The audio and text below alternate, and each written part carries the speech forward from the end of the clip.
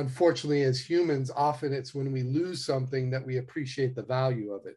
So when I walk out on stage and I look around and I give thanks for being able to be there for the gig, and to kind of take stock and, not to go too deep down the philosophical rabbit hole, but the power of music to erase all these artificial boundaries that we put up that is reaching toxic levels, at least in our country. Music erases all that. The minute the music starts, like everybody's grooving. And so I try to just tap into the beauty of that. This episode contains adult language and adult humor. Since when have trumpet players ever been considered adults? If you are easily offended by these types of conversations, consider switching to the oboe. Welcome to the Trumpet Gurus Hang podcast. I'm your host, Jose Johnson. My guest for this episode is Barry Danielian. Barry, well, he's deep. A skilled performer, producer, and arranger, Barry has toured and recorded with some of the top names in the music industry. His tenures with both Blood, Sweat, and Tears and Tower of Power put him in elite status amongst trumpet players, and his decade-long position with Bruce Springsteen in the E Street Band has brought his trumpet playing front and center to sold-out arenas around the world. Plus, his lifelong pursuit of the martial arts has given him deep insights to complement his kick-ass skills on and off the horn. So, pour yourself a big glass, pull up a chair, and let the hang begin.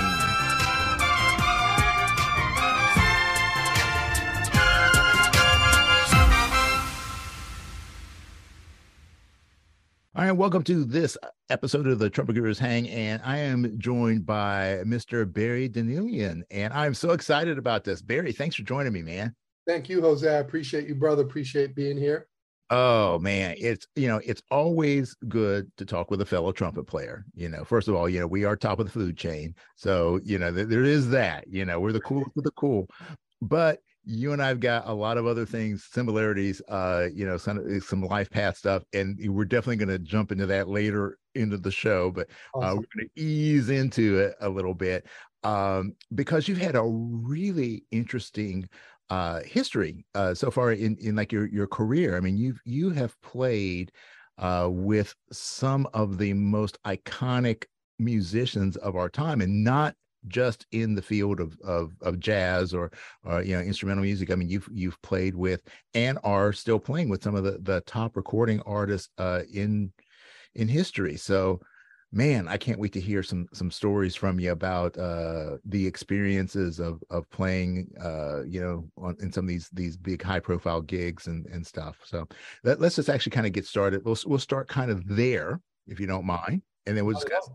let the conversation develop from there. So you have a long-standing history of playing with the boss, and by the boss I don't mean the trumpet player's boss, which would be Maynard Ferguson, but the boss in music, who is Mr. Bruce Springsteen. So how did you end up with that gig with Bruce? And I mean, it's got to be kind of almost a surreal experience to be with someone who's not just had the level of musical impact that he's had, but the social and cultural impact that surrounds Bruce and his music. So, man, just walk us through that a little bit.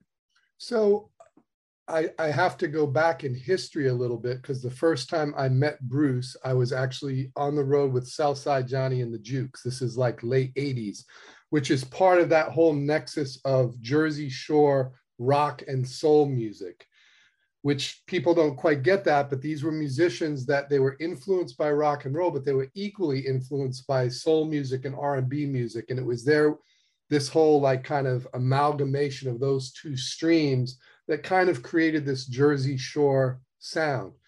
I didn't grow up with that music. I didn't really know anything about it, but when I moved here through, some weird set of circumstances, I ended up getting a call to audition for Southside. So I'm in Southside's band. I'm in San Francisco doing a gig. My wife's from San Francisco. My father-in-law was worried about getting me to the gig on time. He got me to sound check probably 2 hours before I needed to be there. So I'm sitting in this venue.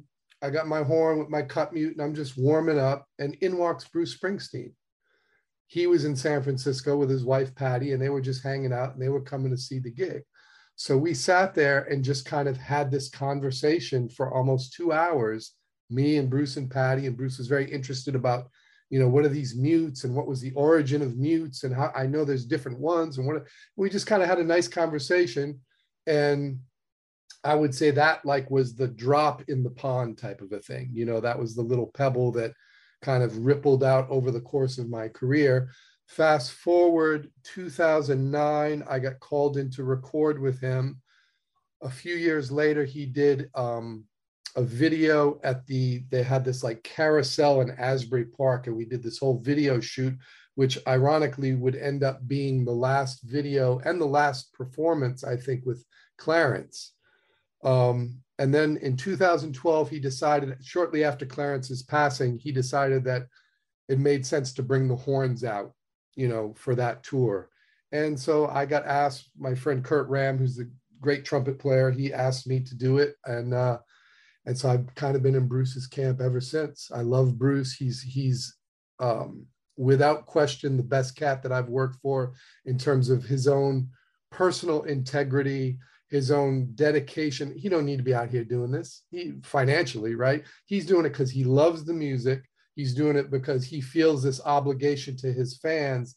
And at 73 years old, this cat is always working on his craft. It's really inspiring to me to watch him so dedicated and so focused to his craft. He treats us great. He's so respectful of us as musicians, as sidemen. And as you know, that's not often the case. Most of the time we're getting dogged out. You know, they're trying to get you for less money. You know, the accommodations aren't cool.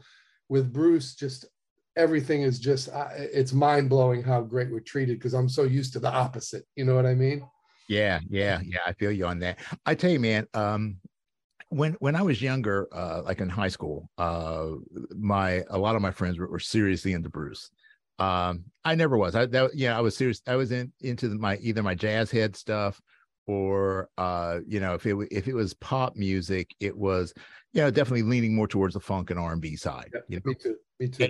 And you know, so it's like, yeah, okay, this is all right. And then, you know, over the years, definitely, you know, you couldn't listen to radio in the 80s without listening to Bruce, right? And as I matured as an individual and became more open to different types of music and the impact that it has, I started to gain a level of respect for him that I didn't have in my earlier days. But it really wasn't until a few years ago when I was listening to the podcast that he did with Barack Obama. And I listened to that and I'm like, holy shit, this dude is deep. Yeah, I mean, he's a thoughtful man. I mean, he is very highly intelligent, highly insightful, well-read. He's a brilliant guy. You know, I have nothing but admiration and respect for him. yeah, I said, man, this guy's the real deal. And his I mean, it's that depth of knowledge, that depth of character. And as you're saying, like, just a very clear expression of his desire to see change in the world, and his part of it being through the music, right? You know? And taking that craft, while it's fun, you know, while it's something you certainly enjoy doing, but taking that craft so seriously that you know, he's never rested on his laurels. And I was like, wow, I have a whole new respect for this dude and anybody that works with him. So, you know, if next time you see Bruce, tell him Jose said that, you know, thumbs up. He's doing a good job. Keep it up. Awesome. I'll see him in a few days. We're leaving in a few days. And my studio here is like a complete disaster here because I'm repacking. We're about to head to Europe for the second leg of this tour. We'll be in Europe all summer playing the big stadiums over there. As big as he is here, he's twice as big over there. So it's really like epic. And it's an interesting challenge as a trumpet player, because when you walk out on stage and you're playing to a soccer stadium, 40, 50,000 people, that energy is very palpable and it takes a lot. And I'm sure we're going to talk about this in terms of how you manage that energy so that you don't blow your chops out. You have to manage that energy. And I think that's something that is unique, at least for me, it's unique to this gig, because all the other gigs that I've done, you know, Tower, we have big audiences, but we're talking about 1,200, 1,500 people. Maybe if we play at a festival, it's larger. but feeling the energy of 50,000 people coming at you, it's a whole different type of thing to manage and to kind of keep your center as a trumpet player, you know, and especially with the long ass shows, we do 3+ hours of playing. Ooh, man, I'm never going to complain about another wedding gig that I have to do again. But you know, it's funny because you know, and I definitely want to talk about your time with Tower and stuff too. But it just reminds me, I'm really good friends with a former TOP alumnus, Mike Chikowitz. Mm-hmm. And Mike, the first time I met Mike, we had this long talk. We were sitting at the bar just talking for hours, and he was talking about the first time his dad, Vincent, you know, right, the most famous trumpet pedagogues of you know the past 100 years or so. The first time that Vincent got a chance to see him play live when he was on tour with Rod Stewart, and he's talking about like, well, here's my dad, the second trumpet in the Chicago Symphony, one of the world famous trumpet players, and he comes to see me, and he was playing at some stadium in Germany, and the it's packed and the crowd is going nuts and they're singing along. And his dad had never seen anything like that because, if you're in the legit world, you don't see that. You're not in those venues. And I don't think that a lot of people, I mean, even those, growing up in like, in the jazz world, the club scene, like you said, you're usually playing for those. You're playing for a few hundred people. Then you get to the bigger bands, and you're playing the theaters, and you're playing 1,500, 2,000. To suddenly 10x that or more has to be such a one. It's a rush, I'm sure, but while I think that it can be very easy to become overwhelmed by that level of energy, because anything that we have going on in our heads, any of that self-talk that we have, also gets amplified by it. So you become much more concerned about not missing a note, or all the crazy stuff that goes on in our heads as trumpet players.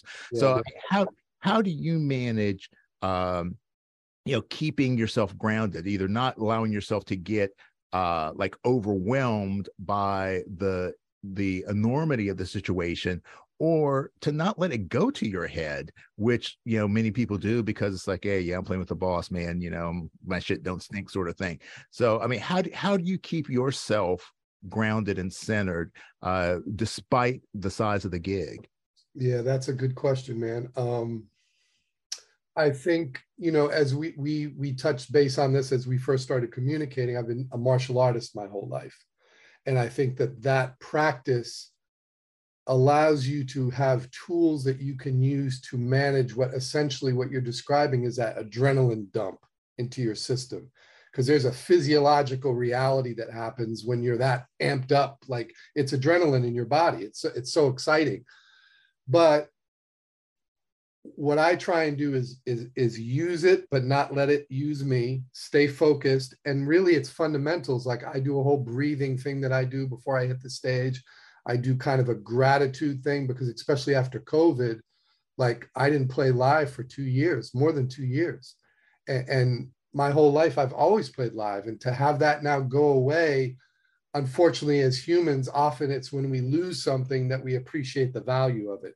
So when I walk out on stage and I look around and I give thanks for being able to be there for the gig, and to kind of take stock and, not to go too deep down the philosophical rabbit hole, but the power of music to erase all these artificial boundaries that we put up that is reaching toxic levels, at least in our country.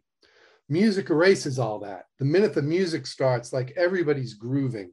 And so I try to just tap into the beauty of that.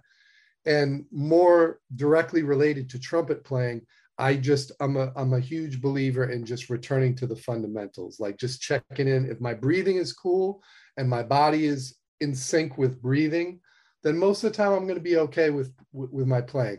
There's one tune that I play, I'm on stage alone with Bruce. He's just playing acoustic guitar and singing this very poignant tune it's called Last Man Standing. And basically the song is about recently the other person that was in the first band that he played in as a musician at 15 just died.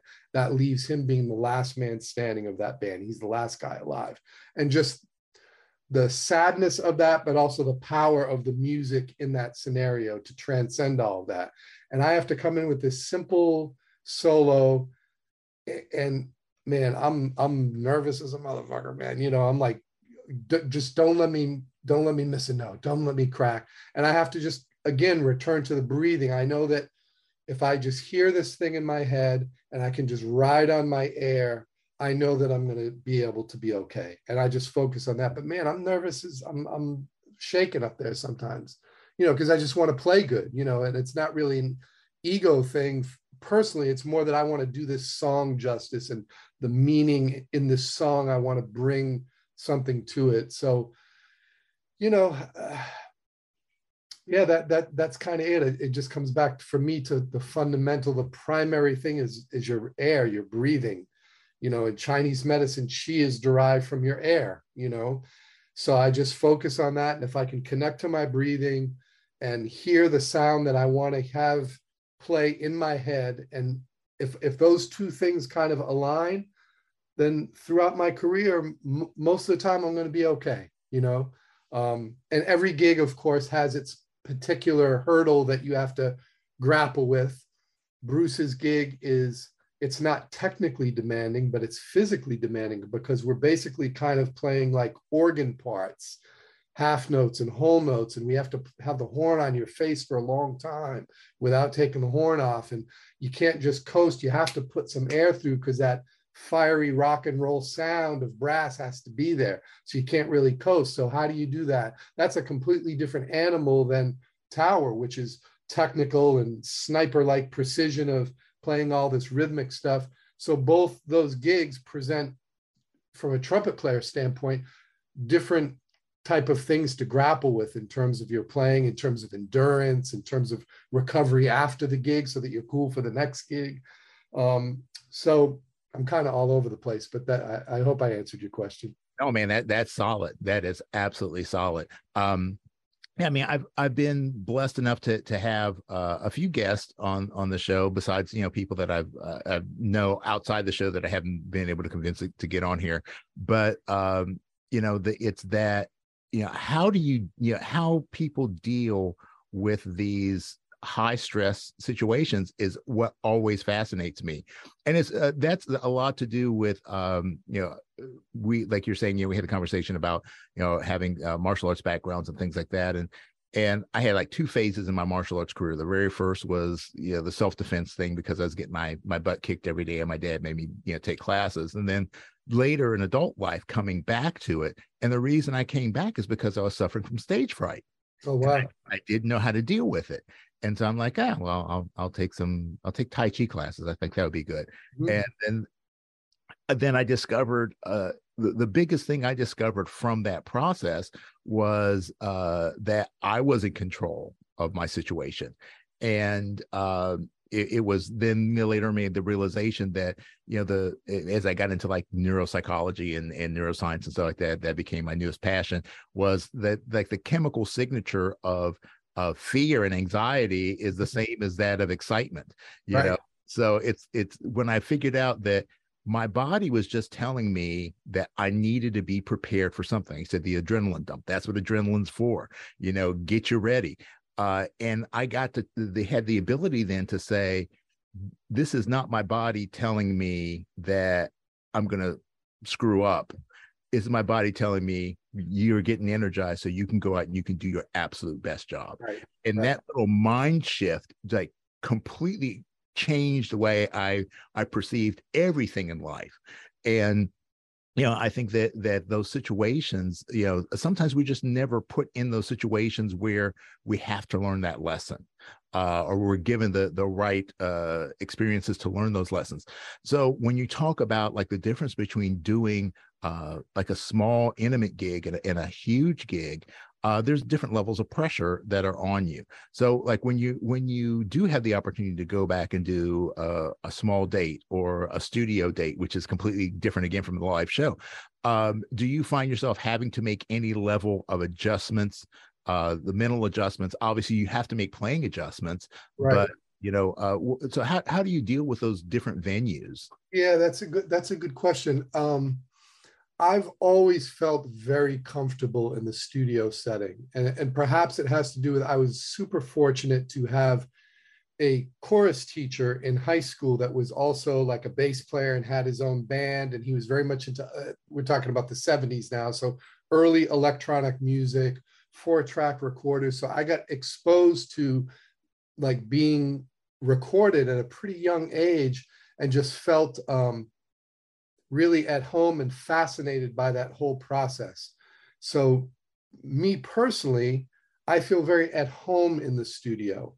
um, I get nervous, of course, especially if it's like a big band date where there's not going to be like a lot of overdubs and you got to nail this shit. Like, you get a few passes and I mean, that's a lot of pressure, and again, I will not resort, but fall back on the same thing, like breathe, relax, center, hear your ideal sound, hear how you want to sound in your head, have a clear picture in your mind of how you want to play this music, and focus on the music. Don't focus on the beast of the trumpet. That was something that I had to figure out the hard way, that you can get caught in that whole kind of mechanical, the trumpet, and is my tongue doing this, and is my lip doing that? And you can get just sucked into that whole vortex where you're just fighting with the trumpet because you're not dealing with music. And I found that when I shifted my mind and just focused on music, then the trumpet became much more manageable.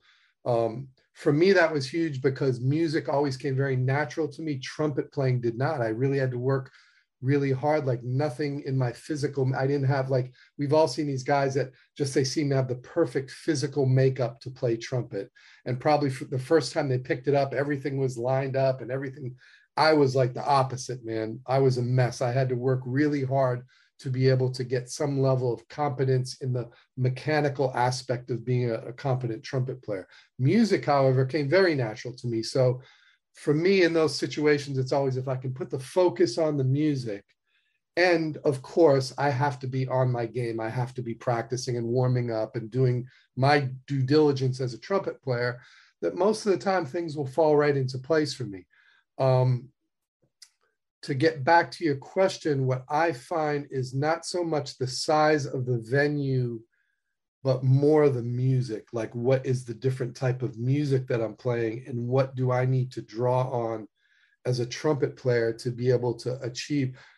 I'm usually working for somebody that they have an artistic vision that I'm there to help them achieve that vision. I'm playing a role in helping them to create what it is that they imagine their music to be. So I'm very much, we're in the service business. Part of that requires me to be able to understand what their vision is and to serve that. So that, I think that has been a real thing for me, a key in having some success. And also, I love all kinds of music. Like, I went through my period when I was at Berkeley of being kind of a jazz snob, but I love R&B, I love rock. As long as things are at a high level, I love all music. So for me, it's easy to flow from one thing to another. Obviously, being a classical player is such a specific thing. But honestly, man, I listen to a lot of classical music. I mean, I'm not a classical player, but I listen to a lot of that music. I love that music. So I just love music. So whatever situation I'm in, I'm trying to just bring the love to the situation. And that kind of keeps me in a good place to be able to make things happen for people. Yeah, that's cool. I'm trying to put this off a little bit because I do want to go into a deep dive into your work as an acupuncturist. But like when you're talking about like the energy in the stadium, and everything just gets amplified, Right. And there's a difference between the intimacy that can occur between you and a very small crowd. So like if you're playing playing in a small jazz club, and say there are 50 people or 100 people in the crowd, and you can see everybody in the room. That's got one thing, as opposed to when you're there tens of thousands of people. But the energy level, as it begins to change, like the sometimes the intimacy can draw more energy from you, but sometimes the bigger venue, while you have more people, it becomes a self-perpetuating generator of energy. And if you're cooking, what you're putting out, you're getting back, which then can help you to put out more. And so you create this interesting cycle of energy that goes out there. And as you were talking about, like how big Bruce is over in Europe as opposed to here in the States, which, he's huge here, but when you see how the music that you're playing has impact, regardless of whether somebody understands the lyrics or whether whether they grew up with that music or not, when you're seeing and feeling that kind of connection with people, it's got to do something to your soul. So when you're up there, man, and when everything's jiving, how would you describe the feeling of being in the midst of this storm of just love and joy and appreciation of life? Well, man, I'm just super grateful, bro. I mean, if I had to put it into a word, it would probably just be gratitude, and I think oftentimes, music and playing the trumpet, it's such a huge thing to grapple with all the time. And we're constantly trying to improve and get better. And I think that there's an aspect of that can lead to negative self-talk, because oftentimes we focus more on the things that we don't do good and we ignore the things that we do good.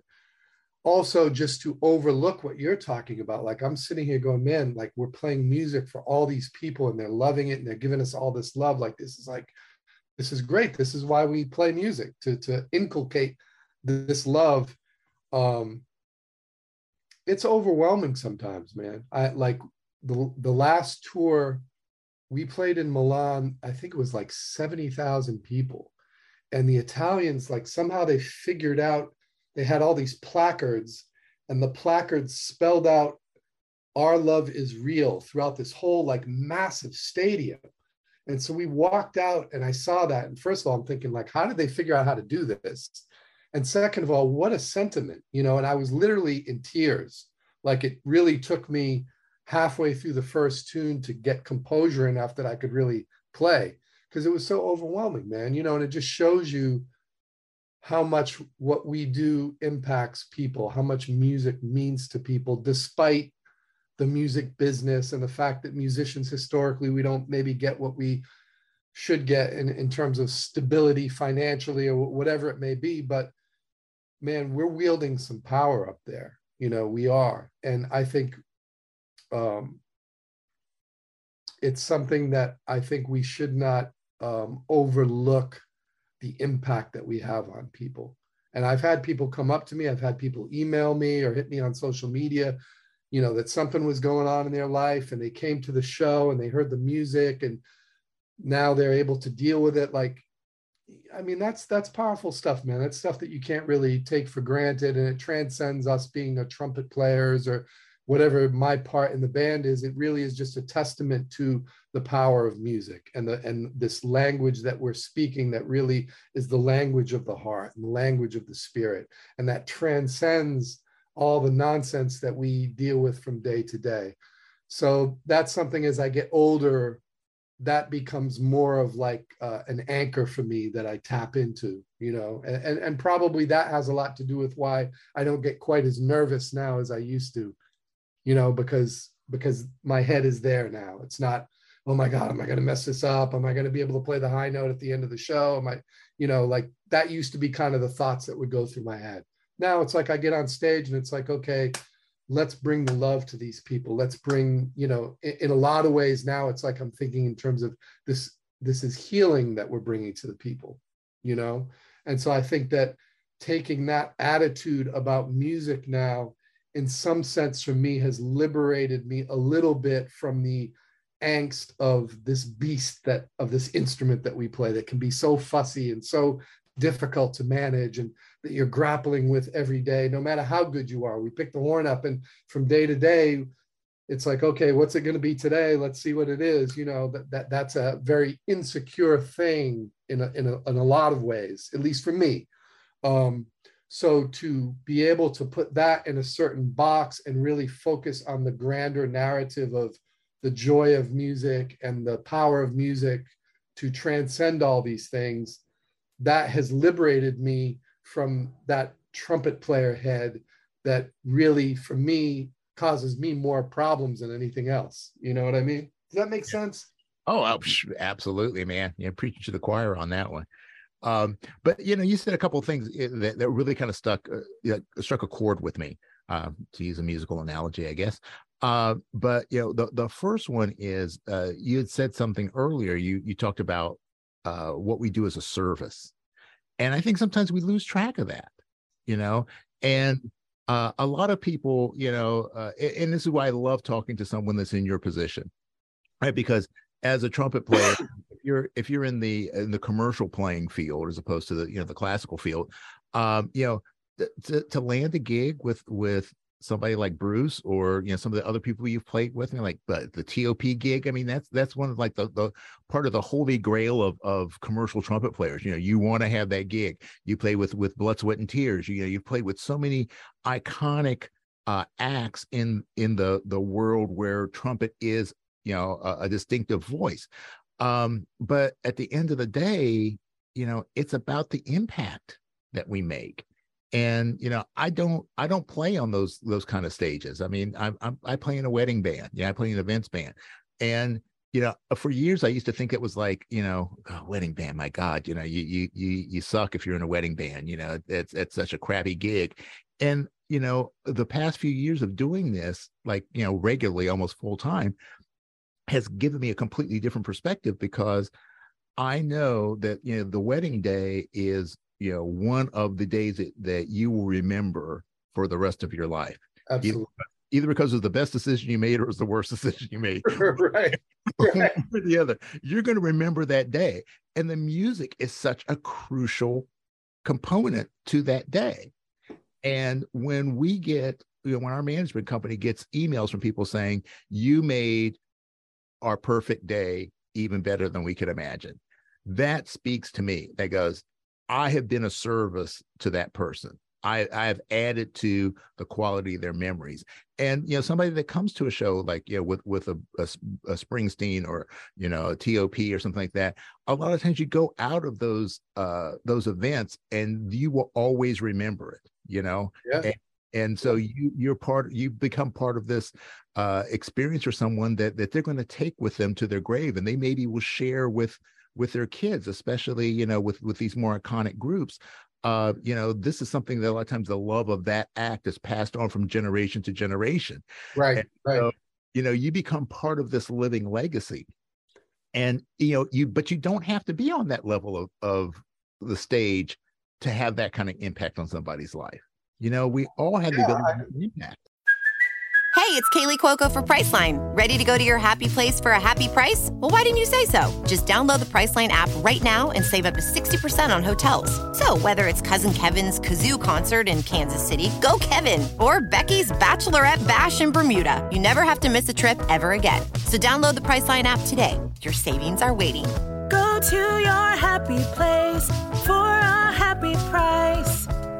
Go to your happy price, Priceline. No, I think you're absolutely right, man. I think what you're talking about is your sense of consciousness in terms of what it is that you're doing. Like what you just said, like you're playing at somebody's wedding. This is the most meaningful day in most people's lives, aside from maybe when they have children, right? And they're going to remember that forever, man. They're going to remember that forever. And that's something that I think a lot of times, like we tend to overlook. When I was doing a lot of wedding gigs, I tended to, I'm doing a wedding gig, and then I started changing my mentality, saying, look, I'm here, like we're playing music for like exactly what you said. And then all of a sudden, the whole experience of the gig changed. Now the gig didn't change. What really changed was my mindset. That's what changed, and throughout my life, that lesson has been made really apparent to me over and over again in positive manifestations and in negative manifestations, that where your head is at how you perceive things, oftentimes that's going to reflect back on you. So if it's negative self-talk, if it's, whatever it might be, then probably that's what you're going to get back. But if you can shift that thing, you're going to get positive back. You're going to get more ease. In Chinese medicine, it's always like stagnation versus flow. Like most problems with people a lot of times are rooted in stagnation, rooted in the fact that things are not flowing the way they should. So if you can adjust the flow, it's not that they're lacking something or they have too much of something. It's just that what's there is not flowing harmoniously. And when you can make those adjustments in the person, all of a sudden they feel better, the cough goes away, the headache goes away, whatever it is. I tend to think that that's the same thing with what you're describing in terms of playing. We can get out of our own way and just feel that we're serving whether I'm playing a gig for 10 people in some little dive bar, or whether I'm on stage with Bruce playing for 60,000 people, I'm trying to bring joy and love and happiness and all these other things to the table through music that maybe will change how those people feel when they get done experiencing this.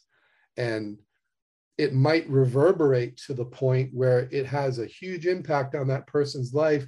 Like the first time when I was like in 6th grade and somebody took me to go hear Maynard's band with Joe Mazzello and Ron Tooley and that band, man, that changed my life.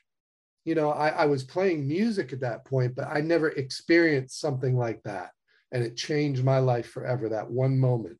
So I think that's some mystical power we're wielding, and we don't realize it often that we are wielding this type of power, Yeah. I mean, and the trumpet is just, the trumpet world, the music world is just the microcosm of it, because that's the truth. No matter what you do, you always have the ability. Well, you always have the ability. You are always impacting somebody, regardless of whether you're doing it intentionally or unintentionally. Your actions have a ripple effect.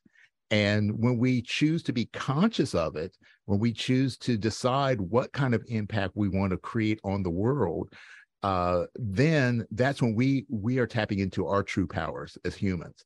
And, as a musician, just tapping into that one, if you can find the joy within yourself, then you can then get out of your way and let that joy be amplified by the instrument, and then reach out to someone else and create that same sympathetic vibration in them. Mm-hmm. Then, you're changing their life, which means that they may have come in a pissy mood and they come out in a good mood, and then they do something nice for someone else, or they're better their spouse or their kids, or they're happier at work or more productive, and then that impacts someone else, and then that impacts someone else. And we don't realize that the simplest gesture can have profound effect down the line, that in things that we generally don't even get a chance to see the end result. But if we're chasing the end result, then it becomes ego driven, as right. opposed to just, I'm just putting out good into the world. I'm putting out good, positive energy to the universe. And I right. trust that it's going to come back to me in some way. Right. No, that's beautiful, man. What you said is beautiful. And it's so true. And the whole like ego, like getting out of your own way. It's funny because I had this conversation with my wife the other day about the ego and competitiveness. And, the truth of the matter is it does take some level of ego and competitiveness to aspire to a high level in anything. But I guess the question becomes, are you the one that's riding the ego, or is the ego riding you? And are you expressing through the vehicle of ego? Is that like kind of the jet propulsion system that's projecting you into a higher level of purpose? Or is it something that I can play better than this guy, like this whole like kind of comparing yourself to other trumpet players, or that type of negative manifestation of competition? Because for me, and this is something that you learn from martial arts, is like you always get better when you get your ass kicked. It's not when you're the hammer and the other person's the nail, you're not improving. You're kind of improving when you're the nail and the other person's the hammer. So for me, I always was like, man, I like to be the lamest cat in the trumpet section, because now there's 3 other guys that I'm going to be able to learn so much from. And I think that if you can kind of be secure within your own self to surrender to that and not be so like, oh, you know, like the negative manifestation of competition, then you can be surrounded, like I often am, by so many great trumpet players. And I'm just trying to learn from them. You know, like before the tour started, I was subbing quite a bit on the Michael Jackson show. And Tony Kadlick and Brian Pareschi are the 2 main trumpet. So when I'm subbing, I'm mostly playing with 1 or 2 of those guys. They're my boys. They're tremendously great trumpet players. Both play different, have different styles of playing, different approaches. I'm constantly like just peeping out, like, you know, how does Tony approach this? How does Brian approach that? And it's just information that I can get that helps me to be a better player, so that when I go there, I'm supporting them. I'm better at playing next to them, so they feel more comfortable. I'm not going there saying, man, you know, I should have this gig. You know, I don't know why this cat, you know, and a lot of cats are stuck in that type of mentality. It's kind of like, it might serve you at a certain point in your development in terms of giving you inertia to work hard. But ultimately, you kind of have to get rid of that stuff. And, you know, especially in New York, everybody can play, man. Everybody can play. So if you think you're going to come here and you're going to be like the baddest motherfucker, it ain't going to happen. So for me, it's like I come here and I'm surrounded by all these great players in so many different venues of music that I can learn from. To me, that's just like, that's beautiful, man. You know, that's great. Yeah, that is. I mean, like in the Taiji world, we have a saying, invest in loss. Right. And you know, it's the, you know, you learn by getting your ass kicked. Like you said, you know, you learn through the loss. Now, only if you choose to learn from it. You know, if you keep getting your butt beat, then you got a problem. But, you know, it's like that's where the lessons learned. You know, that failure is a part of the process of success. Right. It's the most important part. The success is just the pinnacle where everything comes together. The failures are where you're going through the learning process. And one of my martial arts teachers, a really, really amazing guy, super, super talented, and such a humble dude. And I was sitting in a hotel room talking with him, and he said, oh, you know, Jose, everybody comes up to me and says, oh, Master Liang, you're so nice, you're so humble, you have no ego. He goes, no, I have an ego. He said, but my ego, I control my ego. He said, when I see somebody that can do something that I can't do, said, I go, why can he do it and I can't? I have to work harder. And then that gets him motivated to, you know, learn something new, to study harder, to practice harder. And he said, you know, I will never talk down about someone's skills. You know, if they can do something I can't do, it's because they've worked at it. And I want it because I see that I want it, but I don't want to take it from them. I want to earn it for myself. Right. And I think that's the thing, is that, you know, using the ego in that way to, you know, the inspirations that we have, you know, like you're talking about, I grew up at about the same time as you, and I remember going to see Maynard and that lineup of Stan, Joe, right. Ron Tooley and Dennis Snowday. Yeah. Man, I mean, my mind was just completely blown. And, you know, that was my inspiration, but they were so far away from me that I couldn't be jealous of them. Right. But then other players that were around me, like when I started going to college and things like that, and there are other players, it's like, you know, then I could feel my ego start to creep in, you know, and because they were closer to me, closer to my age, closer to my status. And right. It's like, oh, you know, why is he getting the gig? And, you know, that stuck with me for years. And I had to really become conscious about it and embrace the fact that we all have our own skills and our own abilities. And some things come easier to others. Mm-hmm. Some people have to work for it. And that's actually one of the things I do want to talk about, because that's an important concept, I think, for people to understand. Like when you were saying that it never, like playing trumpet never came naturally to you. Right. I think a lot of times we get in this place of, if it's not easy, if it doesn't feel like it's natural, then there's something wrong with us. I'm not cut out to be a trumpet player. Right. So like for you, how did you take that, that situation where you're around and you're seeing other people that it's more natural to them, and you're having to work at it? I mean, how did you develop that drive, that work ethic, to keep yourself motivated when you're having to struggle with the horn from time to time? Right. Well, I never had a problem with work ethic because the way I was brought up, I mean, I just was surrounded by people, my parents, my uncles, my mother and father were both in the military. My uncles were in the military. So that whole, like, here's the mission, here's my plan to achieve the goal, execute the plan. That type of mentality has been with me since I was a kid. So when I got to Berklee, I'll tell you a funny story. I get into my room and now I'm ready to make the journey to the practice room, my first practice session at Berklee College of Music, right? And, I'm coming from a small town in New Hampshire where I pretty much was the best player there. Now I'm coming to Berklee where I don't know, how am I going to stack up? So I get ready, I set up my music stand, I pull out my Arbin book, I'm getting ready to warm up and get ready to practice. And all of a sudden I hear this trumpet playing in another room and it sounds like Clifford Brown. And I'm like, oh my God, this is unbelievable. If everybody plays like this, what am I going to do? So of course I'm like, well, let me go meet this guy. I knock on the door, it's Wallace Roney. So we become pals because he was into boxing, I'm into boxing. And we just kind of like, our spirits kind of like, we were sympathetic spirits. So he gave me some good stuff to practice. And I've just had people along the path that were like that for me. The work ethic part was never an issue. I had no problem. I'm the same way in martial arts. If that guy's doing 50 push-ups, I'm doing 100 push-ups. I've always had that kind of drive to work hard.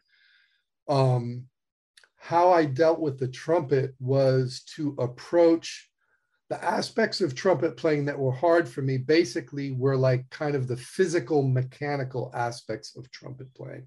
So what I started to realize is that if I could apply the same principles to practice as I applied to training with martial arts, then I can work a methodology of building physical skill with trumpet playing. And that started to work for me. That started to work. All of a sudden now my range is getting better. My endurance is getting better. Technique is getting better. There was no real, I was practicing out all the same books that everybody practices out. There wasn't any like, well, here's this secret book that Arbin, Clark, Schlossberg. I had a great teacher at Berklee, Lou Mucci, who played on all that Miles and Gil Evans stuff. He was like a studio player in New York in the 50s and 60s.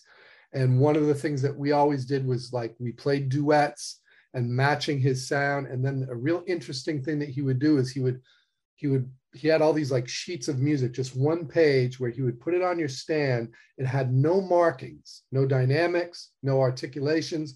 All that it would have would be a tempo and a style, Latin, swing, ballad. And you would have to just play. And he said, okay, well, make music out of this. Don't just play the notes. Let me hear you make music out of this. How are you going to interpret this?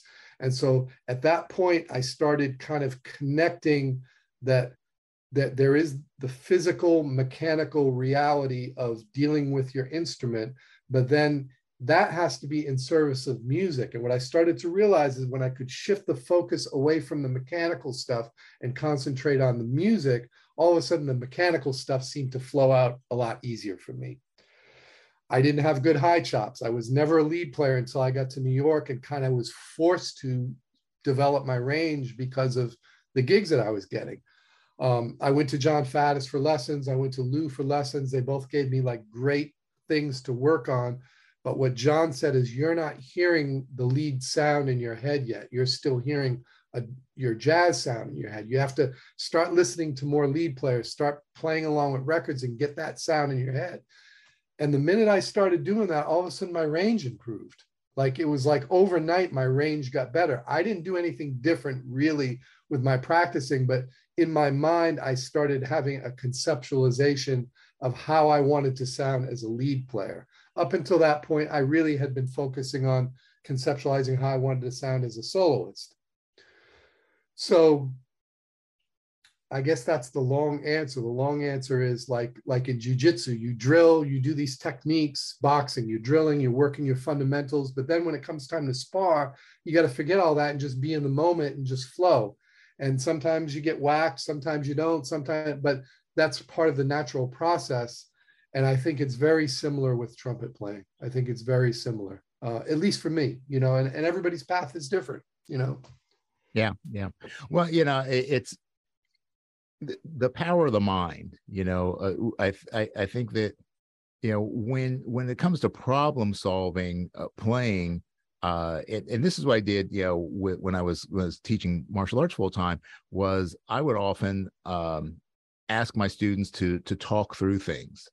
And, what are you thinking here? Or I would do this little exercise with them. I always call it the Austin Powers exercise. So if you remember the scene where Austin gets out of the suspended animation and he doesn't have any internal dialogue and just whatever is going on in his head comes out of his mouth.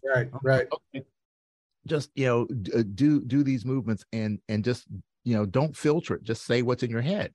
And, immediately people would start saying like, well, okay, I'm going to do this. And I really have no idea what I'm doing here. And this really sucks. And I would just start picking up on those patterns, say, this is where you're having problems because you're thinking about it wrong.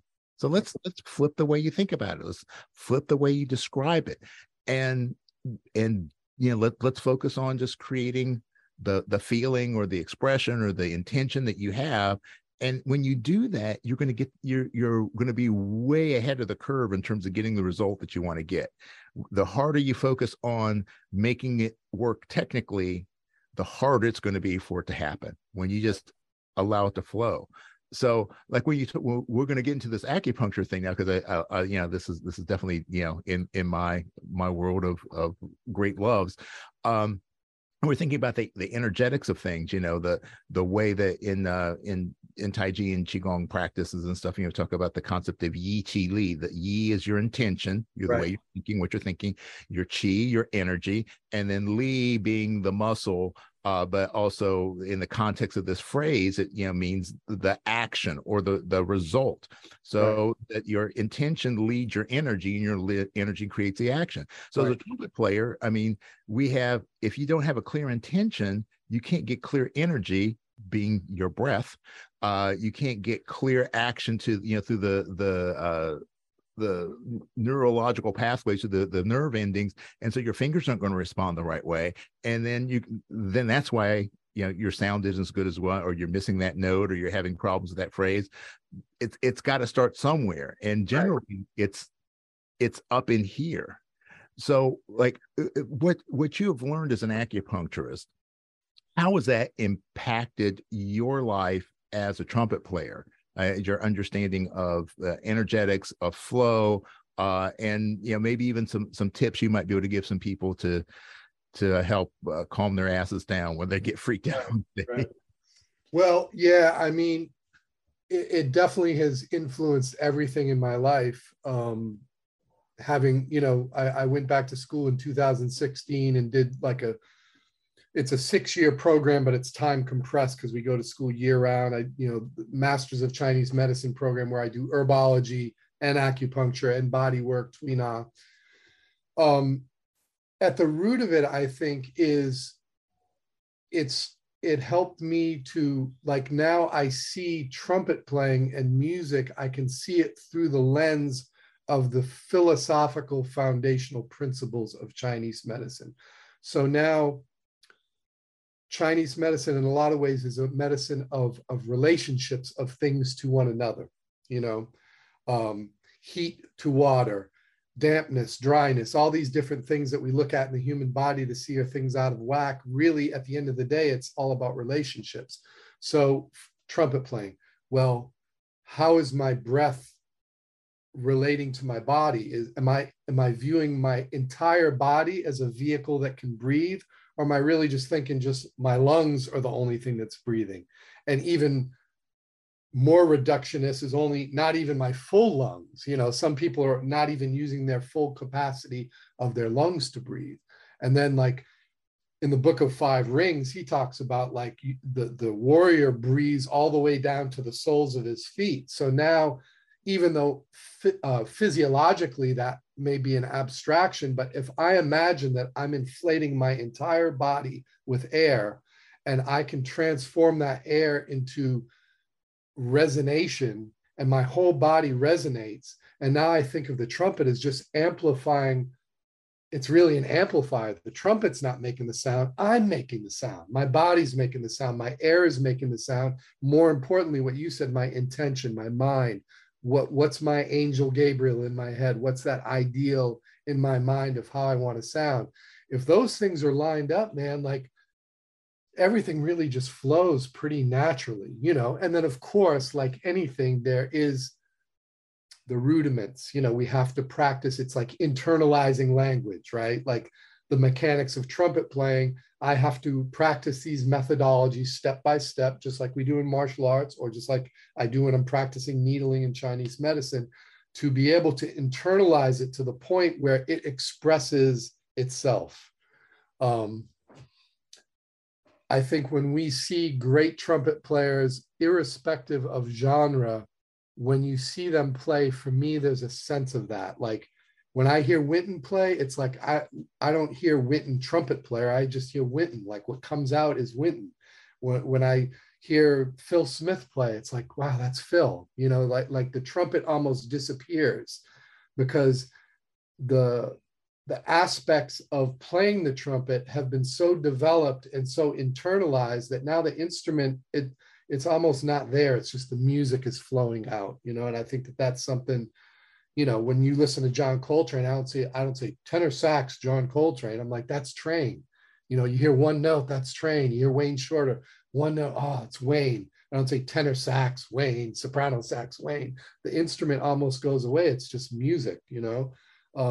So I think more and more I'm focused on that. And I think like Chinese medicine has had a lot to do with that. As far as tips for people, I mean, I just think that, I think to think of the body as an ecosystem and not a machine is a big thing that people can tap into. And to also think of music as an ecosystem and not mechanical. It's not machines. It's not harmony, melody, rhythm, tone. Like all these things are separate things. They're all like ecosystem. It's an ecosystem like in nature. And all these things have connections to one another. And we're just trying to like find the balance of all that and make that balance happen.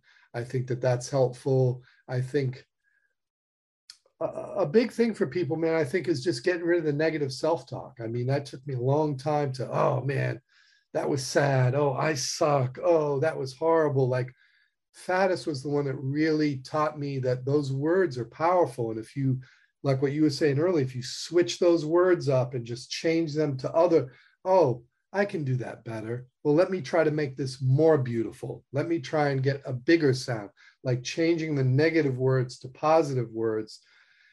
Man, I wish that I had done this earlier in my life. Now I'm starting to realize how powerful of a tool that is. So I think that's a big thing with people, you know, and also let's face it, man, it's like cooking. You can have all the right ingredients and all the right proportions, but sometimes like my grandmother, you got to just put that sauce on the back burner, turn the flame down and just let it sit, let it simmer. And I think we're in a society where people want these quick results. Like, you know, you're supposed to be like have a record deal and be a star trumpet player. Like by the time you're 22, you're supposed to have all the, man, it takes time. It just takes time and experience for things to kind of unfold. And it saddens me that there's not enough apprenticeship anymore, that people, they come out of the schools and then they're like jumping right into, you know, trying to get these like kind of high-end gigs and that whole thing of coming up through the ranks. Part of it is like unfortunate music business has changed. So a lot of these things don't exist anymore. But that sitting, for me, man, sitting next to the older cats when I was in Illinois Jackettes band and I was like 30 years younger than, like these were all elder trumpet players, sitting with those men and getting that osmosis, like just, man, like that had such a huge impact. And I think that that somehow is not in the mix anymore. People, I don't know, you know, I might be being a little judgmental, but I think that that apprenticeship thing is such a huge thing, because it's not all in the books. A lot of the gems are you sitting next to somebody and feeling how they do it. When I sat next to Bob Milliken, when we did 2 tours with Barbara Streisand, and he would play that solo in Funny Girl soaring over the orchestra, and I'm getting goosebumps every night, man. And that sound, and, you know, Bob, how do you get that sound? I said, I don't know, man. You know, I just hear it in my head, and I'm just trying to make it beautiful. And I'm, okay, hear it in your head, make it beautiful. Right? I write that down in my notebook. Hear it in your head, make it beautiful. He wasn't talking about, well, I arch my tongue when I'm going up to this and I'm thinking E rather. He's not saying any of that. He's saying, I'm hearing it in my head and I'm just trying to make it beautiful. So that's kind of where I'm at with this stuff, you know. Well, that's beautiful, man. That's beautiful. You know, because there's all these similarities, you know, across arts, you know, and like the music and martial arts and stuff. I having been in both for so many years, so many decades at this point, you know, as you get to that point where you can turn around and look at the path that you followed, you kind of see that it's all the same. Right.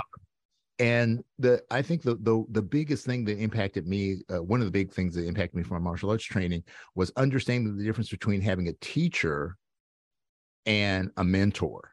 Mm-hmm.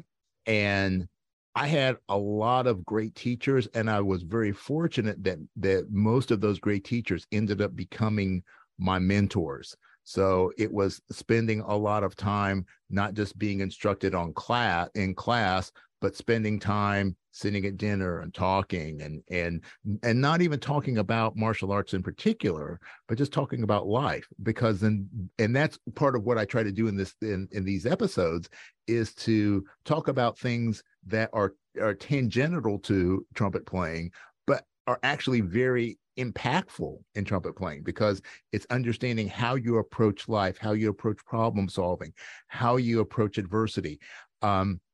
That's the key. How do you learning how to learn, and spending time with people who have honed their craft, and just being a sponge. And yeah, sometimes you do get those technical things. Sometimes you do get the, you know, change your ankle to 45 degrees or do this or do that or think about that. But a lot of times it's just those simple things that like click and bring everything together, like hear the sound and make it beautiful. Right. And because that simplifies that process. And, you know, like if you think about from like a neuroscience perspective, like the reticular activating system, the RAS, you know, it's on the lookout for things that are going to fit your thought patterns, your beliefs, you know, what you're looking for, basically. Right. So if you're looking for ways to make a beautiful sound, then it's going to find the ways to make your sound more beautiful, and it's going to let you do it, as opposed to, you know, trying to consciously go through all those machinations, which then end up creating more stress and tension, which prevents us from doing what we're supposed to do. Right. So, yeah, but I do want to ask you this in terms of like one of the things that you know, as your acupuncture practice and your herbology and Tui Nan stuff fit into your playing. Have you picked up any concepts or added concepts that have been helpful to you in terms of like recovery? When you need mealtime inspiration, it's worth shopping Kroger, where you'll find over 30,000 mouth-watering choices that excite your inner foodie. And no matter what tasty choice you make, you'll enjoy our everyday low prices, plus extra ways to save, like digital coupons worth over $600 each week. You can also save up to $1 off per gallon at the pump with fuel points. More savings and more inspiring flavors make shopping Kroger worth it every time. Kroger, fresh for everyone. Fuel restrictions apply. Yeah, recovery. I'm 61 now, and recovery is a huge thing in all trumpet playing, martial arts, everything. Recovery is a big thing, because, I mean, the reality of it is as you get older, like, you don't recover as quickly. So there has to be other things that you put into place to kind of facilitate that process, and maybe even to tonify, to use the herbology word, you know, to tonify that a little bit more. So,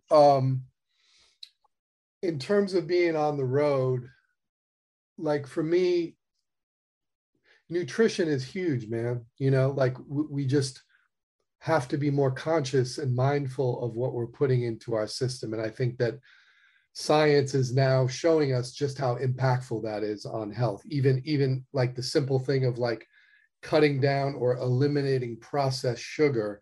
For most people, if they do that one thing, a litany of health issues just disappear. Weight loss, headaches, joint stiffness, just that one thing. Eliminate processed sugar as best as you can. So for me, being on the road, I'm lucky with Bruce because the band, Bruce is very healthy. He's very much into being healthy. We have, you know, great food choices in terms of being able to eat nutritional food, nutritious food. I have a whole, you know, my one suitcase is all my, you know, vitamins, my powders, my foam roller, my percussor, like all my stuff that I do to keep my body, you know, cool and my physiology cool. In terms of acupuncture and just the principles of Chinese medicine in terms of recovery, that's an interesting question. I mean, I'm always working out when I'm on the road. After the show, I stretch. Before the show, I always do some Qigong. I always do Qigong. And in my practice, before I see patients, before I walk into the room, I always do Qigong. And for two reasons. One reason is to fortify my own Qi because I'm really a vehicle. The needle is going in, but I'm channeling, you know, the universal energy through me into the needle, into the person with an intention of how I'm trying to adjust their energetics, right? But also conversely, I don't want to take on any of their disharmony. And early on when I was a student, I'd come home like, man, my lower back is killing me. I never have low back problems. Oh, today in the clinic, I treated somebody with low back problems. And that would happen so much that I started to realize that like that almost that transference where you start to take on some of the patient stuff. So it's important to have a practice where you can keep that boundary happening. Also, this falls into trumpet playing too, because sometimes the rhythm section gets wobbly. Sometimes things go awry. Sometimes we don't know what's going, like with Bruce, he's very spontaneous on stage. Like we don't always follow a script. So we're watching him, but when there's that organicness, sometimes the train wobbles a little bit and you have to be able to have your own internal compass grounded, you know? So Qigong is a huge thing for me. And the beauty of Qigong is it doesn't need to be hours, like literally 5 minutes of it every day. If people do that for a month, they will feel a huge transformation in their whole physical being, their concentration. It's such a powerful thing. So those are the things that I do. You know, I'm very regimented and disciplined. And if I have a day off, usually I map out what I want to do on the road. I'm going to wake up, I'm going to go to the gym, then I'm going to come back, I'm going to warm up, I'm going to do some, like I don't like to float around too much. Time is too precious, especially at my age. Time is very precious. So I try to make as best use of my time as possible. I mean, those are the things that I do. You know, everybody has their own process. That's kind of what I do. What works for me. Yeah. Yeah. Well, you know, I'm certainly not going to disagree with you about the Qigong practice thing. Yeah. Because I mean, it's one of those, I think every trumpet player should do some sort of martial art or, you know, or Qigong or yoga and I hate using the term mind body because that's just such a dated, and I mean, everything's mind body. Right. Nothing in the world. They're not separate. Yeah. And that's the problem, is that most of us think about it separately. Right. But you know, if before you play, if you can do something that engages your intention, engages your breath, engages your physiology, and if you can add that layer, you know, and I don't say this, you know, if you don't believe in this stuff, folks, just, you know, bear with me for a moment, but engages you spiritually. Yeah, and regardless of what your concept of spiritual is, where you're thinking about, God or Allah or Buddha or whoever, or just like one of my mentors, martial arts mentors, said, if you think, this exercise, you think about Guan Yin, or you think about Jesus, or you think just the universe, or you think someone pouring warm tea into your cup. So whatever it is to you that means peace and connection, then that's what you think of. Right. If you can just take 5 minutes, even just five seconds, right, before you go on stage, before you put the horn up to your lips, to get yourself connected, your mind, your breath, your body, your spirit, your intentions, and then allow yourself just to get out of the way and let that energy, because music is energy. Yep. Let that energy just come out through the horn. Right.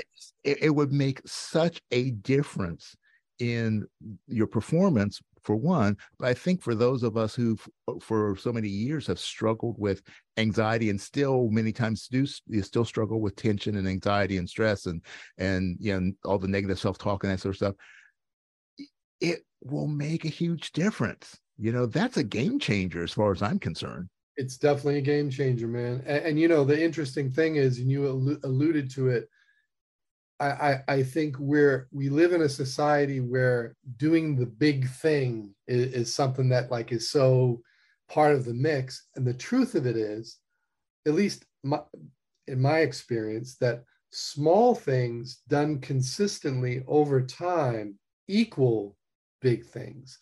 So the person that suffers with anxiety when they have to play, if that person did a few minutes of Qigong every time they're going to play, before they play, I can almost guarantee that in a month's time, there's going to be a huge transformation. It's going to just a little bit done consistently. It's just like practicing. It's like if I practice Clark number 2 for 5 hours, 1 day a week, no, if I do 15 minutes every day, that's going to add up to skill improvement. A big thing done inconsistently doesn't have the same juice as a small amount done consistently over time. And I think that sometimes, I don't know whether it's society or whether it's our own internal mechanisms, but I think we always feel like there's the big thing that we have to do, and it becomes overwhelming, and that in itself feeds anxiety. And so I've always found that breaking things up into smaller bits and just working with that over time, it ends up being a potent tool for problem solving, and a lot of trumpet playing is problem solving, like my sound is not happening today. Okay, well, what's going on? Are my lips not resonating as fully? Are they not resonating as fully because, well, maybe I'm dehydrated, or maybe the truth of it is I'm not really breathing fully. I'm not supporting my lips with enough air to get full resonance. Or is it that I'm thinking about the gig tonight and worrying about this gig instead of being here present right now with my sound? There's all these different aspects. And so I found that if you kind of can break things down into smaller bite-sized pieces, it makes it easier to problem solve. And then it's not this huge mountain that you have to overcome that in and of itself can create so much anxiety. I know for me, it's like, oh my God, I gotta practice Schlossberg, and then I gotta work on this technical stuff. But then I got these changes I need to figure out how to play over these it's just so much, So what I always did with practicing, and this is something that Carmine Caruso turned me on to, was to really map out your practicing over the course of the week, and don't try to do everything every day. You do your foundational stuff every day that prepares you to play, and then you kind of map out, okay, I'm going to work on tonguing, I'm going to work on this, I'm going to work on that, and you kind of break it up into shorter bite-sized pieces. For me, I think that strategy has 2 huge advantages. The first advantage is that physiologically, you don't get so fatigued. You're breaking things up into smaller bits. and also mentally, like we can focus, 20 minutes, I can really focus and really extract all the juice out of whatever it is that I'm trying to practice for 20 minutes.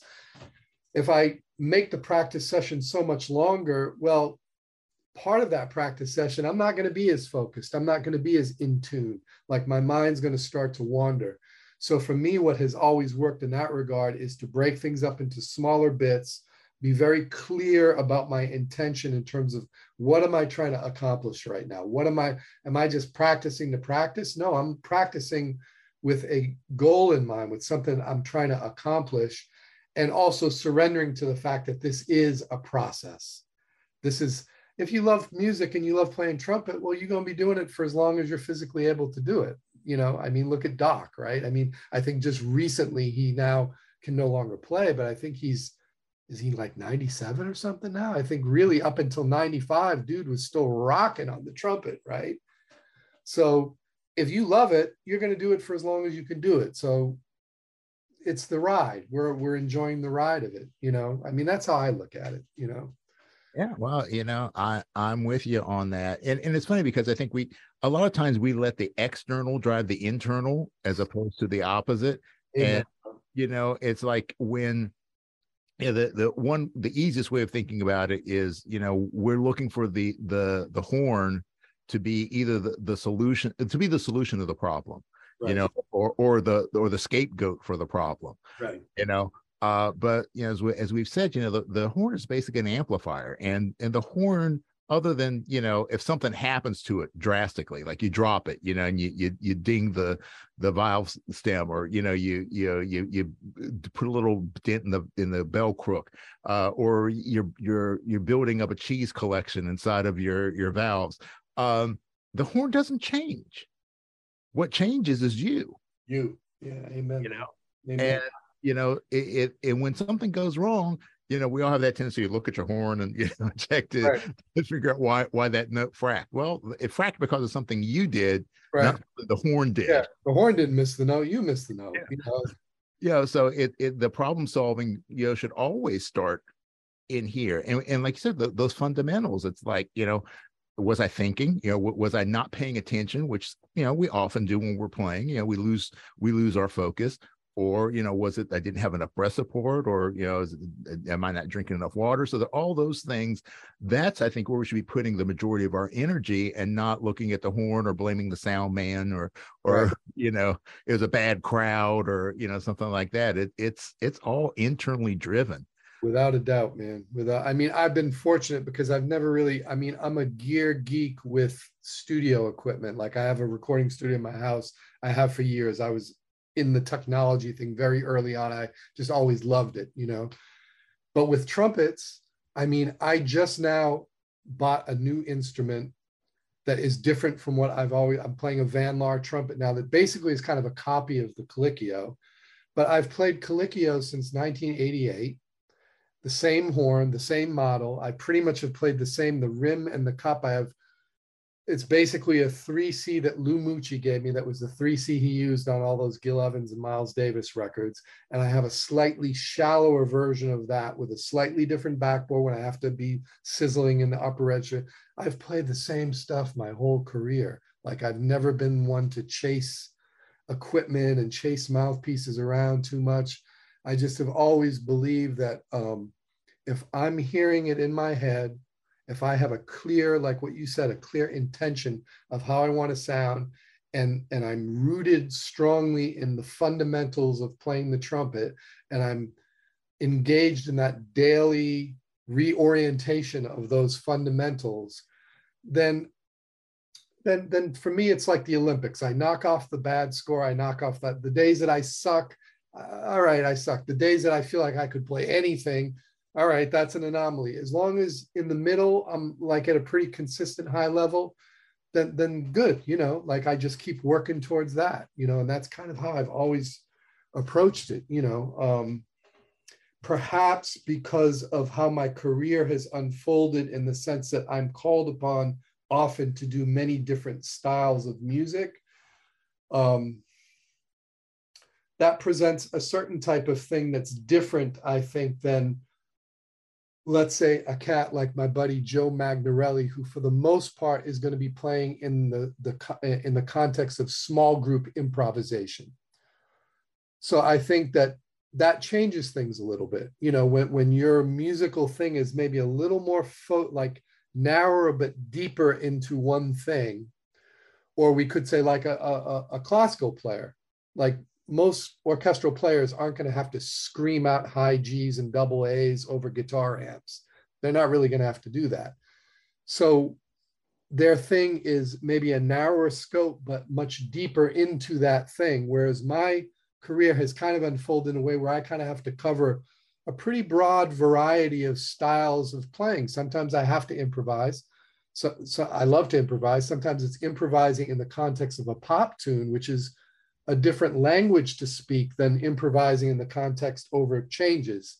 And with a rhythm section that's going to be kind of floating and moving and morphing with you, I'm playing over a track that's already recorded. It's groove music, and I kind of have to be more poetic and self-editing in what I play. And what I play has to be within the context of this song. That's a different approach to improvising than, quote unquote, air quotes, a jazz player that's playing the gig at the club, improvising over complex harmonies. Sometimes I have to do a jingle where like it's kind of classical. I'm not really a classical player, but that's kind of the tone that I'm trying to get. That's the style, big band, funk, whatever it might be. So I have to be kind of deft at being able to adjust to all these different things. Not unlike, you know, when I'm doing jujitsu, like every body is different. Every person that you're rolling with is different, and you have to kind of adjust your game to engage with the reality of that situation that you're in at that particular moment. So my career has very much been kind of being able to go into many different situations and suss out what it is and be able to deliver the goods. And for some people, that's really difficult. Like that's a question that I get asked a lot. How are you able to, but for me, it's always just really felt natural to do that. That's never been something that's been hard for me to do, in part just because I love music. You know, it's all music to me, you know? Yeah, well, that is the truth, my friend. It is all music, unless it's bad music, and then it doesn't count. Well, we've got a few segments these are standard segments that I want to get through before we sign off for today. And the first one is brought to us by one of your fellow New York trumpet players, Mr. Brian Davis. Slow music, and this is called Go Practice.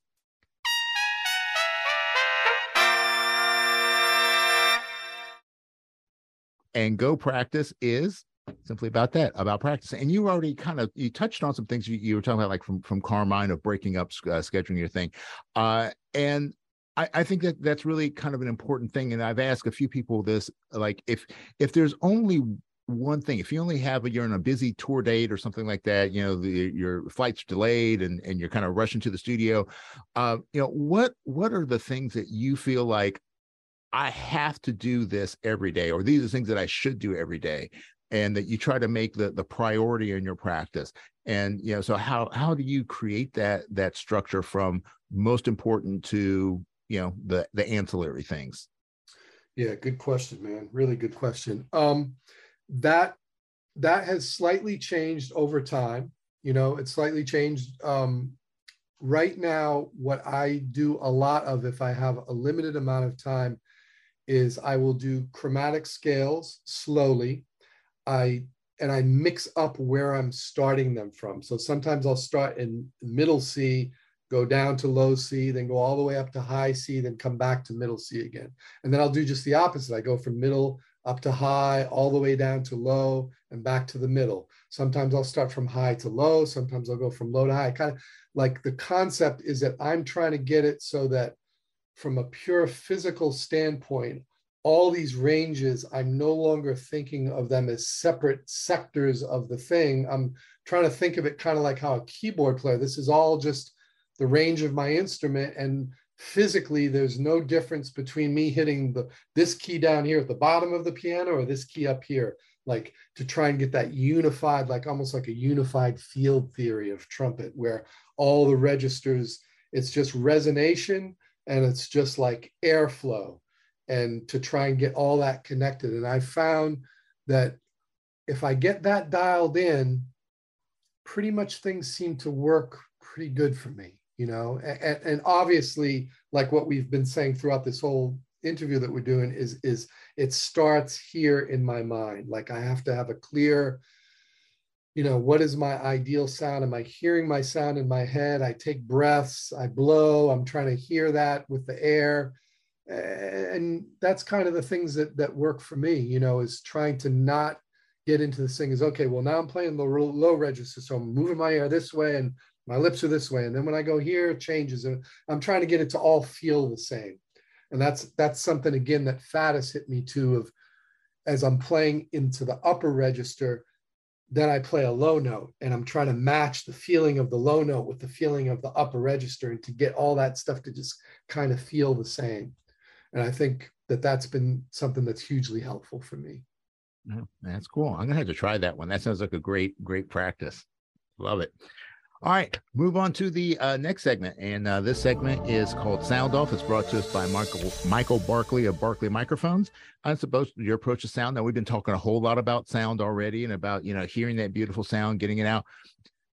But the question still, you know, that I want to ask is about how you approach sound, particularly from the perspective of being on that stage where you're trying to let the energy of your horn, which is the, you know, amplification of the energy of what's going on inside of you, how do you approach it in trying to remove as many barriers as possible so that, you know, the sound you're hearing in your head is coming out the horn and it's being picked up and carried to the people in the audience? Wow. From a trumpet player standpoint, or from like a playing on microphone, like from what standpoint? Yes. Well played, my friend. So I think that this is going to have to be a two-part answer, unfortunately. I'll take that. I think that I'll use food and cooking as an analogy. If I'm making Italian food, my goal is to make the best Italian food I can make. If I'm making Chinese food and doing stir fry in the wok, I'm trying to make the best Chinese food that I can make. The techniques that I use to make both those different cuisines are very similar, but the flavors are different. So when I'm playing with Bruce, I have to have a very vibrant sound. There has to be fire in my sound, but we're not playing real technical stuff. And I'm not really playing in the upper register that much. We're kind of like, it's almost like the Memphis, that sound of horns in the middle register, fat vibrating sound. That's different than other gigs. So a lot of times the gig and the type of music that I'm playing is impacting what I'm manifesting in my mind and in my intention as the right sound for that thing. Does that make sense? Yeah, absolutely. Absolutely. Because it's not going to all be the same thing. You know, it's going to change, like, you know, like the music changes. So I have to kind of figure it out. What I found is that if I'm clued into that and I'm tapped into that sound concept idea in my head, then my physiology makes whatever adjustments need to be made for me to achieve that sound without me consciously having to really do much. So for example, like with Tower, like the big thing and playing funk a lot is you got to get the whole note to speak very quickly, because you're playing percussive stuff. You're playing more like kind of like how a funk rhythm guitar player plays. So the note, there's not time for the note to bloom like it would bloom like in a big band type setting. So that's a different type of concept of sound. But if I can make that adjustment in my head, usually my body will figure out how to do it without me having to really mess with it too much. And if it doesn't, then again, we go into the mode of problem solving. And for me, the biggest way to solve a lot of those problems with sound is by listening to other people who are doing it. So early, like when I got the gig with Tower, obviously I was listening to Tower, but I'm a huge Jerry Hay, Chuck Finley, Gary Grant, those three cats, man. When they play together, there's some magical shit that happens that, to me, I'm getting goosebumps now just thinking about it. So I would listen to those guys and hear, okay, the sound's fat, but there's like sizzle, like there's a sizzly thing going on when they hit notes, like the note is just impacting, like, and precision of cutoffs and precision of, so I would just listen to it, and that becomes now in my head what it's supposed to be. And then my body just figures out a way to do it. And that's kind of what has always worked for me. What never works for me is the over analytical. If I go down that road, I'm done. I'm crashing and burning every time, man. Yeah, well, you and about 99.9% of the other trumpet players in the world. Yeah. All right, cool. All right, let's move on to the next segment, and this is it's called Geared Up, and it's about gear, and it's brought to us by Venture Mouthpieces. Venture, where technology, craftsmanship, and design intersect. Use the code TrumpetGurus21 to get 10% off your order. So it's about gear. You've already said that you're not a big gearhead, and you talked a little bit about your gear. But yeah, let's talk about the other side of gear, which is the use of gear for amplification purposes. So the trumpet is the amplifier of our music, but we also have to use this other amplification if we're playing, on a live stage like that. So how do you approach the interface between, or the way that your horn works with the sound reinforcement systems that Gotcha. you work with? Gotcha. Yeah. This is something I'm really into. So I'm very fortunate on Bruce's gig that, it's great. We have our sound guys are so great. We use in-ear monitors. I use clip-on microphones because we have to move around on the stage quite a bit. What I have found super helpful over the years is to learn the language of the sound engineers. So learn what is EQ? What does that mean? What are the frequencies as a trumpet player? If I'm having to play lead, like in a rock or an R&B setting, what frequencies can I ask the sound guy to boost a little bit that's going to help me? What frequencies might I ask him to remove that is going to help me? So in Bruce's gig, like all the kind of whole like that kind of like 200 to 400 range of sound, that kind of buttery sound that if I was playing in a jazz club, I would want a lot of that. I would want a lot of that butter in my sound. When I'm competing with guitars and keyboards, and I'm not going to hear any of that stuff. I need 2K, I need sizzle, I need the ping, I need a lot of that. And if I can get that dialed in, then that makes my job in terms of my chops a lot easier. Also, like reverb, giving yourself that sense of ambience, that helps a lot. So I think like learning about those things, the more sound design, quote unquote, that aspect of things, I think that helps. I think that if you're playing in an acoustic setting, then that's different, because maybe you're on a stage where the acoustics are naturally beautiful and you just play and there's resonance and it's much easier to play. I'm almost always never in that situation, especially on Bruce's tour. I'm in the world of electronics and sound design and guitar amps and all that stuff. So I just make sure that I have a good mix. I have what I need in my in-ear monitors, that I have the right kind of EQ on my horn that's going to help me to get through these shows. And that allows me, again, to be able to just focus on music and to not be fighting with the sonic aspects of playing. Yeah. Well, that's great advice, because, I use in-ears myself. And a lot of players are switching to them or contemplating switching to them. And that's always the question. It's like, or not the question, but the problem that they talk about. It's like, well, I've got these ears, but I still sound like crap in them. Well, maybe it's because you sound like crap, but anyway, just kidding about that part. But no, a lot of times it's like, I just switched a set of ears. I went to a set of quad drivers, and I'm like, oh, okay, well, you know what? We definitely got to put a low pass filter on this. I want you to put a notch in the mids, right, and then give me a boost to 2K.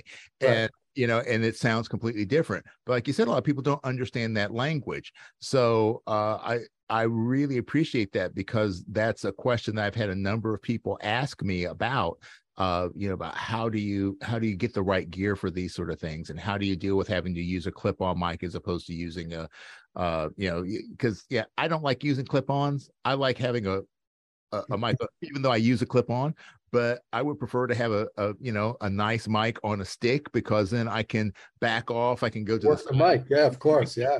But if you've got to move, you need a clip-on. Right. So it's like, how do you make the best of the use of that equipment? And I think that was definitely some sound advice. I think having a basic understanding of how EQ works, having a basic understanding of how compression works, because that they're always going to be compressing things to some degree. So the front of house guy has control over what's going on, and having some basic understanding of reverbs and types of reverb and what you like. And I just think that, that those are just relatively easy things to learn about, and they can really make a huge difference in making a gig comfortable.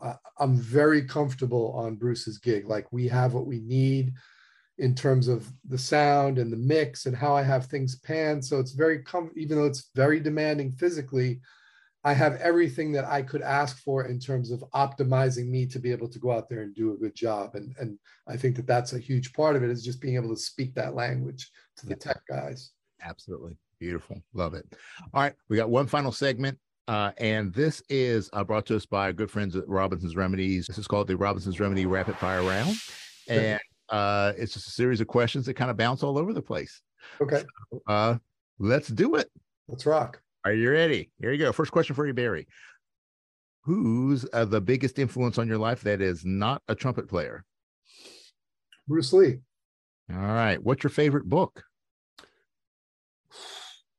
Oh, boy. You see behind me, right? Yeah, I see behind you. Man, that is a really hard question. Well, only one? Only one today. What's your favorite book today? Okay, today my favorite book is Meditations, Marcus Aurelius. Oh, okay. I will definitely love some good Stoics. What's the worst movie you've ever seen? Titanic. I hate that movie. My wife loves it. I hate it.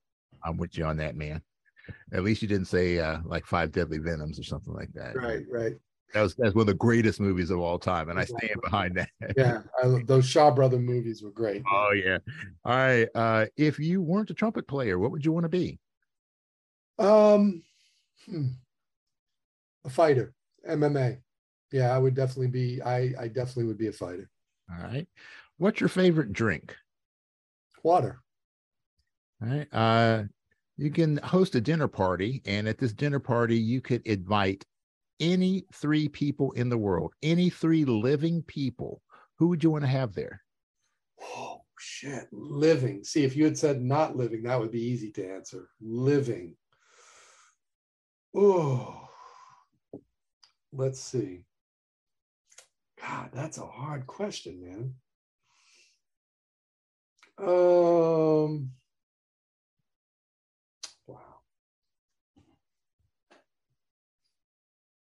Hickson Gracie. Okay.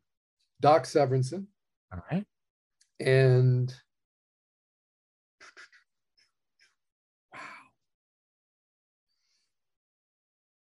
wow.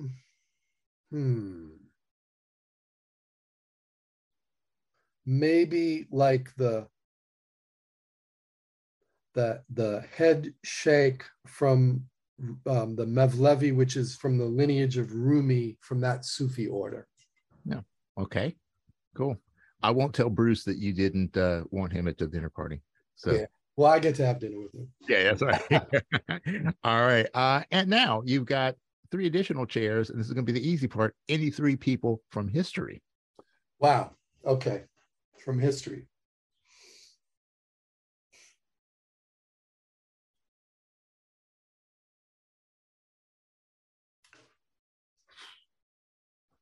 God, this is hard, man. Probably Buddha, Lao Tzu,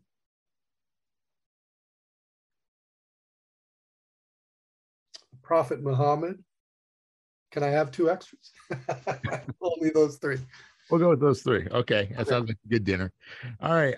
Lacquer, plated, or raw? Well, now lacquer. All right. What's your favorite quote? What is my favorite quote?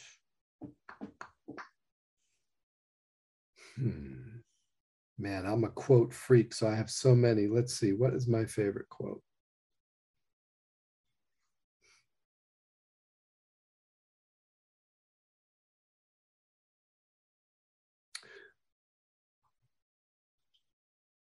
You cannot be truly considered a person of faith unless you love for your brother in humanity that which you love for yourself. Prophet Muhammad. That's deep. All right. What is your greatest fear? Ooh.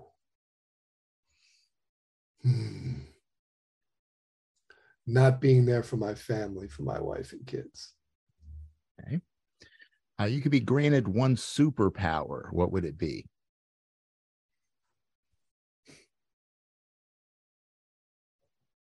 Healing. All right.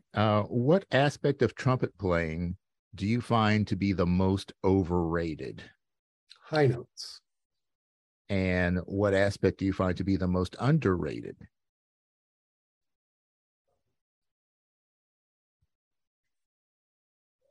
Beauty of sound.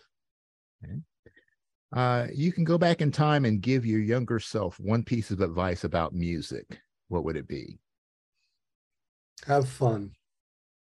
All right. And while you're back there, you're going to give your younger self one piece of advice about life.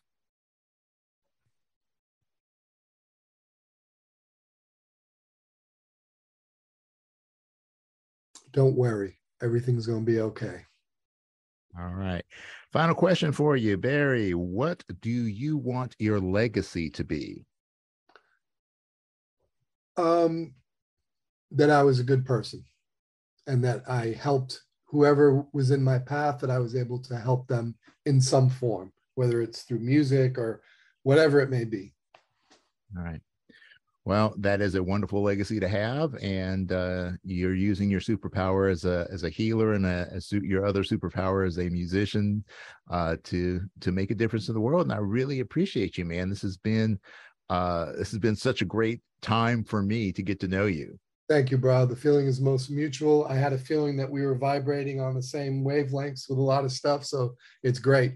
Oh yeah, it's. I mean, I could talk about any of these topics for hours and hours, but well, to be continued, man. Yeah, we'll do a follow-up maybe after you get back from your European tour and check in with us and let us know how things are going. And folks, remember, if Bruce is in your area, go check him out. And I think you will enjoy the show, especially since he's got a trumpet player up there now. So he's finally matured enough to get a real musician up on stage with us. We appreciate that. All right, so thanks folks for spending time with us on this episode. Remember to like, share, subscribe, and if you have questions and suggestions for any future guests, please hit me up, and we'll do our best to help you out. So until next time, folks, peace and slide grease. We out. Thanks for hanging with us today. This podcast is all about creating deeper connections through our mutual love of music and the trumpet life. Make sure you subscribe to this podcast and also like and share this episode with a friend. We want to see the hang grow for show. Please support our sponsors and consider becoming a personal supporter of this podcast as well. Remember, for less than the price of a bottle of valve oil a month, you can keep this podcast moving smoothly. The Trumpet Gurus Hang is recorded at the Candy Factory, a co-working space and social club located in Lancaster, Pennsylvania. Jose Johnson is the executive producer. Post-production editing is by Mitch Bowers. Our opening theme song was composed and performed by Lexi Signor, and our closing theme music comes courtesy of The Greatest Funeral Ever. Incidental music is by Ethan Swayze and Jose Johnson. Graphic design by Ann Kirby of the Sweet Corps. The Trumpet Gurus Hang podcast is produced in collaboration with the So Good Lancaster Media Group.